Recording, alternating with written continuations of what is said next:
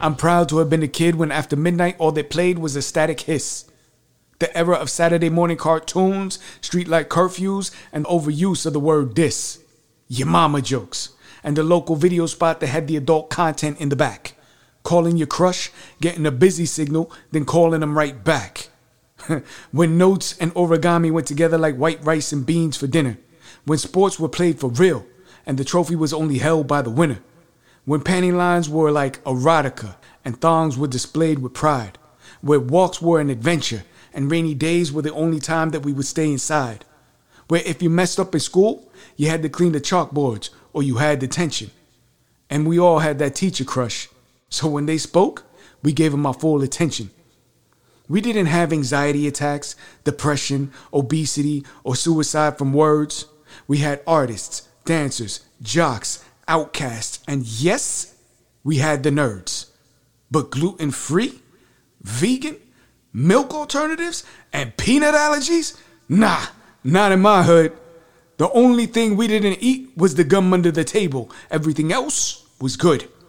And we were ruthless with the snaps. So if you didn't have any jokes, it's best to stay away.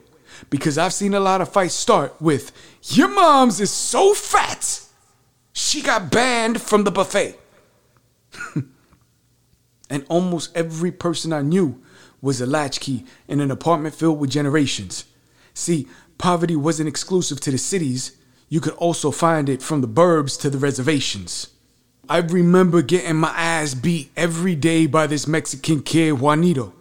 But that all stopped the day his husky ass decided to take a bite from my mom's burrito.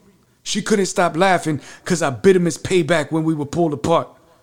Where I'm from, men had their word, women had their honor, and all kids had was heart. Back then, your pride for your hood was like your pride for your cultural association. This is before the hypothesis of a national belief system standardization became the realization. When we had cookouts with music and laughter until the batteries went dead. When the old heads made sure that everybody got fed and even saved some for my pops because he was at work instead. When teenagers said they were playing tags like the younger kids were. But actually, they were sneaking off to bump and grind and make that putty cat purr. Boomers say that Zennials are the weaker generation without substantiating shit. Bitch, we bought the internet from higher ed to apps that track your food while you're eating it. Yo, remember when cybernetics were sci-fi? And where kids would be like, you wanna see my new trick? Now wars fought on Wi-Fi, and payloads can stop an economy with just a single click. Highest type entertainment features on broadcasting stations. Few listeners perhaps realize the amount of time and effort that is spent in preparing the program so that it will be entertaining and instructive. Zero-day attacks are considered some of the most destructive cyber attacks, as hackers exploit a flaw in a system with malware before developers can patch the vulnerability.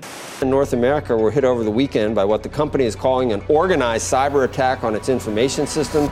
This is probably the most significant ransomware attack on one of our critical infrastructures ever. Hackers organized cyber attack on its information.